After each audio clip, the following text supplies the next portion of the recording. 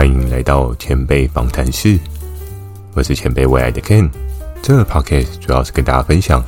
创业及财富翻倍的故事，以及生活上有钱人变有钱的观察点。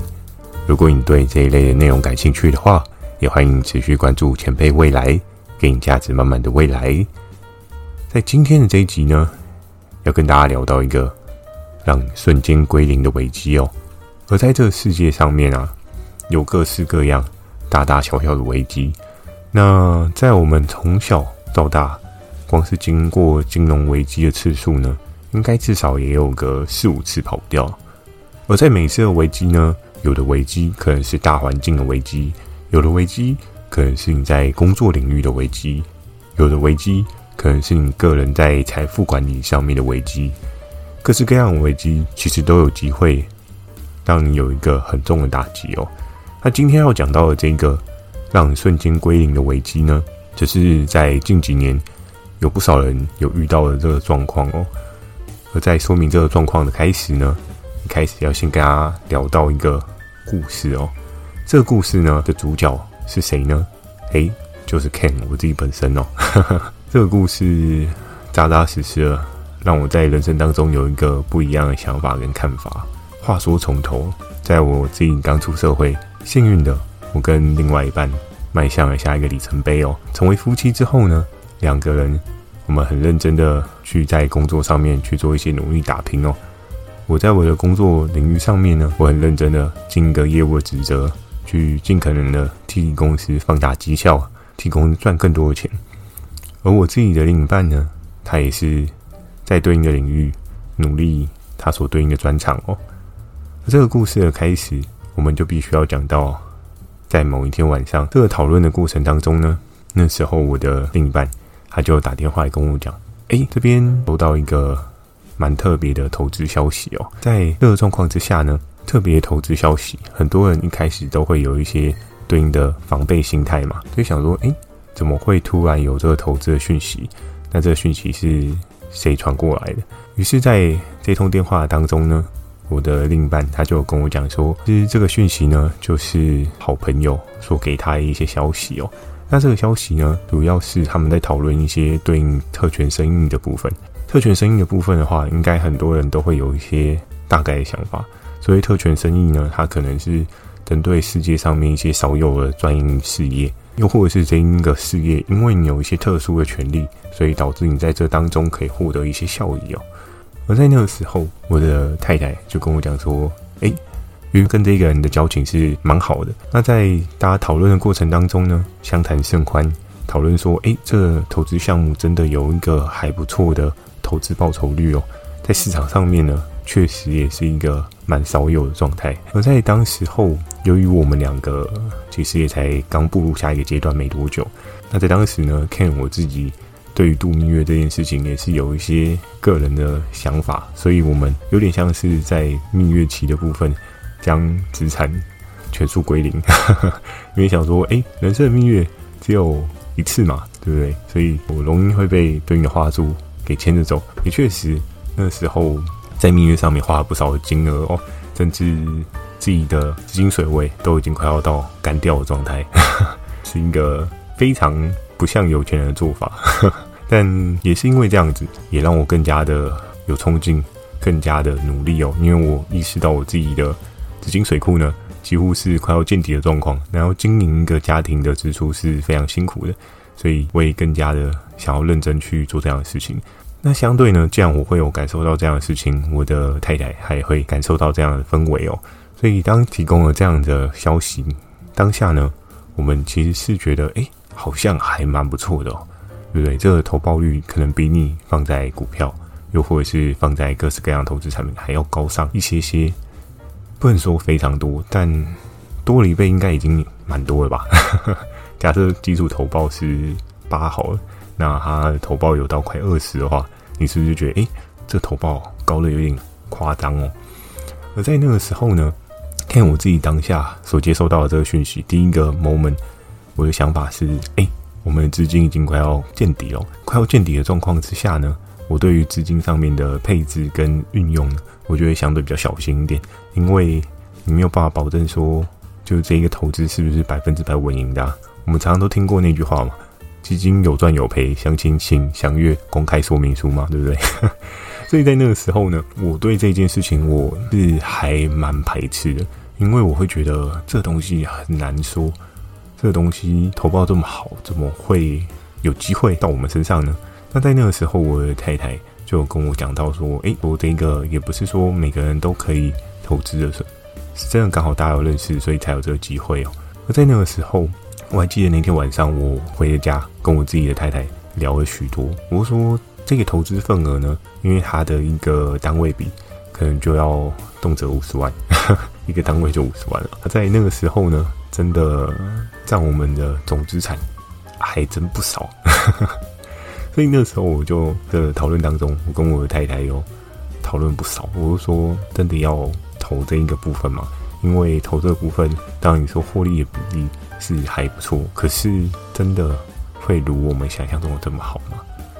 然后在那个时候呢，我的太太就跟我说，可是我们钱如果都放在那边摆定存啊，又或者是摆其他的投资产品啊，不会有更好的产出。再加上其他投资产品，我们也还需要再花更多时间去研究，才能知道说这个东西是不是能做。所以在当时呢，我自己也犹豫了蛮长一段时间的。我记得我应该有思考了将近1周到2周吧。那他们所服务的这个公司呢，确实也有一个对应的所属地，他们有举办一些公开说明会啊。这个公开说明会其实有点像半公开，就是你今天受到邀请才会去参加哦。反正他们当时呢，就将这件事情用的比较稍微神秘一点啊。我那时候我是没有太多的想法，而在当时呢，我自己的太太还前往了这个说明会去聆听他们对应的一些内容哦。那简单的跟我太太说明说，这样子的逻辑概念是怎么样去赚取对应的利益报酬的哦？他们是用什么样的整个的经营方式呢，去替各位的投资者获得更多的投资效益哦。因为过往我自己的投资过程当中啊，我并没有很多的去深入其他的投资产品，我其实就很单独的，只有在一些定存啊、股票的部分做一些简单的研究而已。而在那个时候呢，由于我自己的太太她的研究是比较丰富的，她曾经也有投过外汇啊，各式各样的期货，她也有小小的碰过之类的。所以当她去聆听对应的人他们所说明的一些内容啊，她是觉得其实听起来感觉还不错，而且真的投资报酬率是还蛮好的。那在这个说明会结束之后呢，他又回到家，然后跟我讨论这件事情。在当时呢，我自己的想法，我就觉得好吧，如果比我还要厉害的另一半都觉得还不错的话，再加上他过往所投资过的投资产品也比我还要丰富嘛，所以我就选择相信了他。那在当时呢，我是有跟我自己太太讲到说，我们千万不要失心疯投太多，因为不要把事情想得太美好，我们总是要想象的是事情有可能会有不好的走向哦。世事难预料，很多事情都很难说。当然，它一开始很美好的时候，我们不会想到它哪一天会不会有消失的可能性哦。而在那个时候呢，我们一开始确实就努力了一个单位应酬，真的是哇，将近快要把身家都压上去哦。而在那个时候，我太太也确实有跟我讲说啊，我知道家里的公有资金不是很充裕哦，没关系，我自己还有一点小小的私房钱，真的是小小的私房钱哦，真的很少。那我们应凑了一个单位去做一个投资，而在那个时候呢，第一年投资我们确实扎扎实实的，它都有对应的回收回报哦。那在于利息的分配呢，他也非常认真尽忠职守了，在对应的时间他就跟我们讲说，这一期有分配多少，然后已经到了你的账上哦。那在那个时候呢，我们观看的过程当中呢，我们就把这个东西真的是当成是一个被动收入哦。那很多人就会想说，哇，这样的数字还有这样的报酬率，这被动收入应该蛮甜的吧，应该蛮开心的吧。那在那个时候呢，确实我们都没有太多的想法。第一年过去了，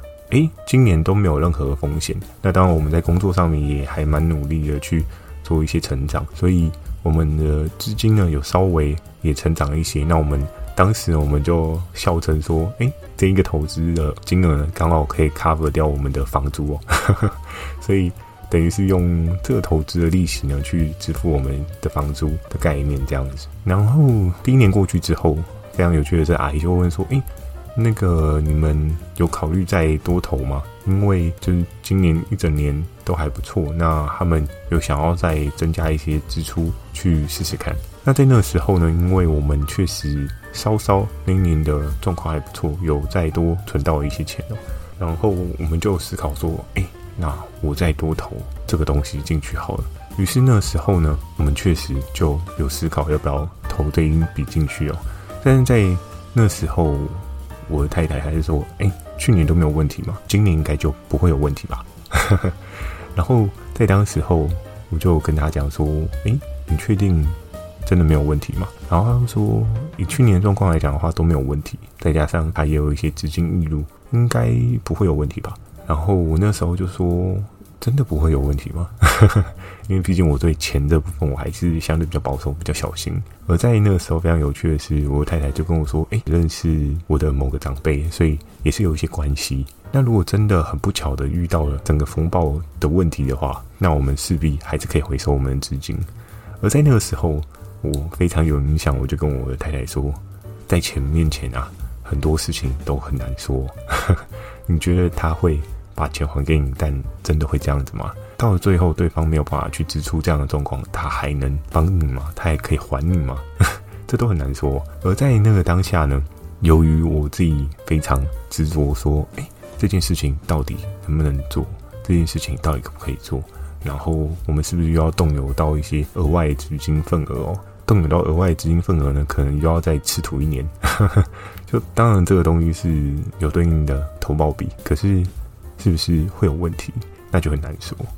然后时间又过了一年，上一年其实主要是因为自己还没有办法有对应的一个单位的 piece 的义务所以我就想说，也不要勉强自己就强制理财嘛。可是这个东西是不是真的很靠谱，我们不知道，因为它也没有所谓的政府背书。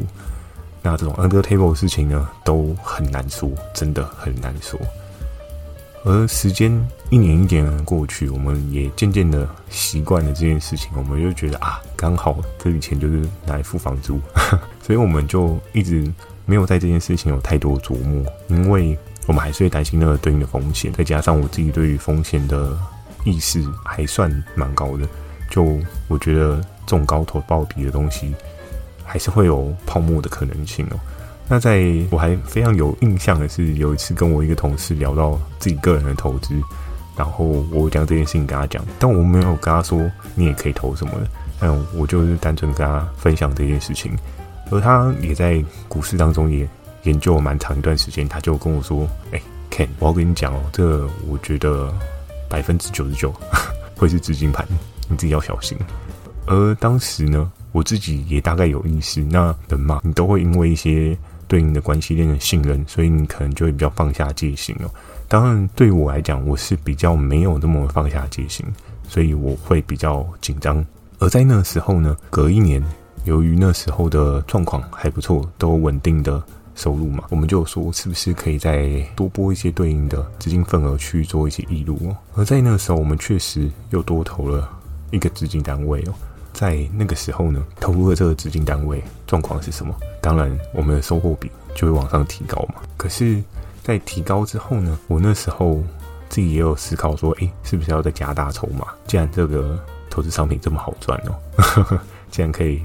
收回这么多的报酬率，那是不是多投一点会更好？那时候自己的个人的贪念就开始出现当时呢，我跟我的太太讨论的结果后，我们还是觉得就再多一个单位就好了，因为自己赚钱很辛苦，很努力，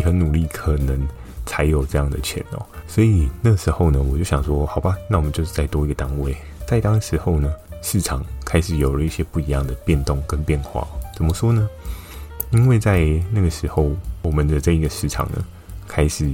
快要逼近疫情的年间疫情年间发生了什么事情呢？很多人应该都能够理解。而在19年的时候呢，19年的年底开始有了疫情嘛，那时候各式各样的讯息各式各样的社会新闻各式各样的环境因素谣言满天飞满天飞，飞到什么样的状况呢？飞到我自己觉得整个环境很复杂，很可怕。于是因为它的这个对应的收益周期啊，是有一个对应的时间轴吧。你投入的时间可能要满1年，你才可以有对应的就利润比，你才可以有对应的报酬。那在那年非常有趣的是，我记得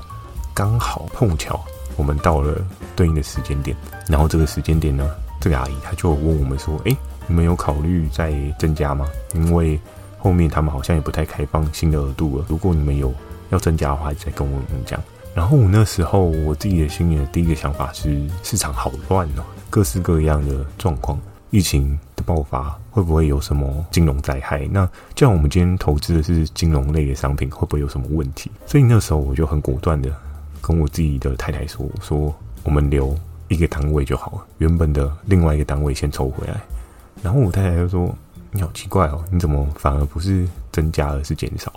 我说这件事情，不管是我同事提醒我，或是我自己去思考这件事情，理论上它的逻辑概念都很奇怪，因为他会讲说它的整个现金流的状况，整个效益产出的状况是很合乎逻辑的。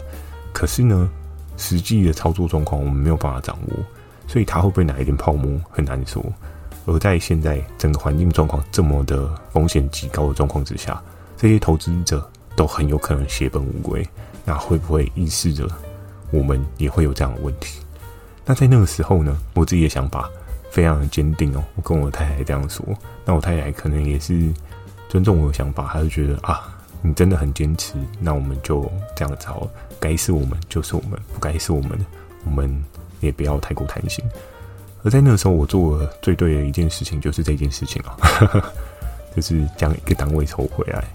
非常有趣的是，当抽回来那个单位的下个月开始，就说好像有一点状况了。而在某一天，我记得我刚离开工作领域回到家，我还非常记得那个 moment 哦，因为那时候好像是要搭公车回家吧。然后一下班之后，我太太就很紧张的打电话过来说：“跟你讲有一个很可怕的事情发生了。”我说：“你说。”然后他就说那笔钱不见了。然后我就很淡定的跟他说：“这样那还好啊，没有很严重的事情。”很多听众朋友可能听到这边会想说：“哇 ，Ken， 你很有钱吗？被骗了一个单位，你还觉得还好？”但是在那个时候，我自己心里，我其实从一开始我投这个项目，我就有意识到这个项目会有泡沫的一天，只是时间我不知道。最近的那个时候，我拿了对应的这个份额回来，是不是真的就没有损失呢？其实有时候损失这件事情要看你用什么样的角度去看哦。当然幸运的我还拿回一个单位，前面当然也是有一些对应的利息收入可以去 cover， 可是整包来看呢，还是损失了不少。因为我们原本都是把那笔钱拿去贴补租金嘛，那一些利息呢全部几乎都吐了回去哦，而且还倒赔了应该有个5到10万吧。所以在那个时候，我接受到了就是我自己的太太这个消息的时候，我并没有任何很强的情绪反应，我并没有很强烈的说怎么会这样什么。当然损失这么大一笔钱一定会很痛，一定会很闷，一定的。就你当然不免还是会想说会不会有什么机会可以让你把这笔钱拿回来，一定会这样想。而在那个时候呢，我接受到了这个讯息，我相信很多人应该都会觉得非常 shock 非常的痛一定会很痛，怎么会不痛呢？但当时呢，我还不是最痛的。如果大家有听到我整个故事的架构呢，进入他也投了一些单位所以还有人比我更痛。但在那时候呢，这件事情到现在是不是钱有拿回来？我相信很多人一定会很好奇 Ken 有没有把钱拿回来。我跟大家讲一个不好的结局，就是到现在呢还没有任何的下落，还没有任何的消息。可是在这件事情上面呢，你是不是很不负责任就甩锅呢？人也还不错，他也很辛苦，他还是有加减贴补我们个1-2万块的资金。我们那时候其实也说，遇到这样的事情，我们相信你也不是故意的，我们相信你也只是在人家的手下做一些资讯分享，所以真的不能怪你。但这就算是大家学一个教训吧。而在那个时候，也经由这件事情，我跟我自己的太太，我们对于投资上面有很大的反思我们对于很多这种大金额的东西，开始有一个更深的抵抗力哦，就跟打疫苗一样，你今天需要比较强的经历过，你才知道下一次遇到这样的事情应该怎么样面对哦。因为很多资金盘的包装啊，都不会让你很轻易的发现。那这个故事呢，简单的跟大家分享到这边了，哇，不小心也讲了20几分钟。而这个故事，我觉得我们可以稍微反思一下，为什么会被骗哦。我们来想一下，为什么 Ken 这么蠢，明明知道它是资金盘，你还会被骗哦？我觉得在当时候呢，就是我列出了一个对应的3个小点哦。这3个点呢，就是对应在当时的我，也有可能是现在人、过去的你，或是未来你有可能会发生的事情哦。我觉得在当时的我呢，因为确实我刚出社会没多久，我的想法可能会尽可能的希望整个家庭越来越稳定嘛。尤其在前面有跟大家讲到，度完蜜月之后呢，资金几乎是干了耶，那你就非常非常有动力想要让自己成长了。所以在那个时候收到了一个对应的投资消息，你就会想说，这个好像可以哦，我只有这么一点点钱，那它透过了几年之后，可以给我对应的效益哦。然后这时候呢，就是属于人性的贪念哦，你就会希望自己没有太多的付出，但是得到了很多的回馈，而这个回馈就是你的一个梦想哦。这个梦想实不实际呢？如果你问在当时候还没投跟刚投的我实不实际，我会觉得很实际啊，对不对？社会上面有很多的隐藏的生意是没有人知道的，这很正常吧，对不对？小秘密怎么会都让你知道呢？如果都让你知道的话，就不用赚钱啦，对。当然你就会给自己有这个心理假设的立场哦。但是在整个贪念的蔓延之下，你就会觉得这个东西透动，那再加上有各式各样帮助你自己信任加分的因素哦，比如说包含自己的对应的资金义务，然后再加上对应的介绍人，他可能跟我自己也有一些认识，一个又一个的对应信任架构建立起来之后，很容易的你就会掉入这个陷阱，你就会觉得没有什么。有时候朋友跟你介绍的，他可能是出于一个好意，出于一个好心，他觉得介绍这个东西给你可以帮助到你，可殊不知呢，就是等到真的出 trouble 的时候，他自己也受害。然后如果你们关系原本很好，也有可能会变不好，因为你害他遭遇到了资金上的损失嘛。所以这个东西真的是投资东西，真的千万不要随便介绍给自己的亲朋好友，因为这真的很难说。然后再一个为什么会被骗呢？就是数字上的放大。我举个最直接的例子，我还记得在我大学的时候，那时候有一个同学他做直销，他常常就会画那个金字塔图，我相信应该很多人都看过吧，什么对对碰啊，连线碰啊， A 跟 B 加在一起碰，然后所以造成你可以领多少奖金啊，抓到2个下线，然后你就可以得5000块，然后抓到4个下线，你可以得1万块，然后这一些下线再帮你赚钱，你就可以得到多少多少的钱，有没有很熟悉吧？相对来讲的话，资金盘他们也很喜欢去做的是这个数字上的放大，他就会告诉你说，你今天投1000块，你看过了1年之后，你可以得到1000万，哇，你是李嘉诚哦，这么猛哦，1000块可以变成1000万，各式各样的数字游戏呢，在资金盘是很常会拿出来放大去做一些描述哦，他会用这样的方式去让人感受到，你好像有这个机会拥有一个不一样的人生哦。某种概念呢，是包装的方法就跟彩券一样哦。当然我们知道彩券是公益性质哦，可是彩券背后的投资去转换成的对应的奖金呢，这件事情其实也是某种程度上面数字放大，希望你投入小小的100块，然后去换得1亿的可能性哦。可是当这个放大，我们都知道是非常非常不可能的哦，因为你所中的几率呢是超级无敌低了，连今天打雷打到你可能都没有这么容易。那为什么你会相信彩券会有你的份呢？好的，这是第2点。第3点呢，要跟大家讲到的是专业术语的迷惑。这件事情呢，我觉得在各式各样的时间领域都很常发生，所以真的大家对于诈骗这件事情一定要提高警觉，尤其是专业术语的迷惑这件事情啊，各式各样不同的，不管是纸巾盘啊或诈骗啊，它一定会有各式各样不同的术语哦，包含像近几年最夯的比特币虚拟货币。看我自己呢，周遭的朋友也是不少人有碰到这一块哦，他就会跟你讲说，哎，你看我在这边赚了多少钱，你看我翻了多少倍，你看这个链跟这个链它怎么用，那我经由这个链搬到这个链，所以我就有一个对应的汇差，我可以赚对应的钱。这个东西是不是完全都是诈骗不 OK 的？也不完全是，可是我觉得有时候啊，你在选择一个对应的投资产品，你一定要思考清楚的是，你是不是真的有很认真很深入的去研究。然后非常重要的一件事情是，如果假设今天跟你介绍投资产品的人，你是去问他这个东西的专业的一些知识架构，我会建议你再多问几个，因为他介绍给你的时候，本质上面来讲的话，他一定会有一些他所想要得到的收获。比如说有一些人可能介绍你进入某个投资项目，他可以抽对应的抽佣，所以他一定会将对应的内容包装的比较华丽比较漂亮，他甚至会把他的数据财报给你看说，你看我真的从1000变成1000万他一定会有这样的方式去跟你做一些说明哦。但切切实实你一定要去不同的生活圈，去不同的朋友圈去佐证这件事情是不是对的，同时呢你自己也要花一些时间去做一些研究哦。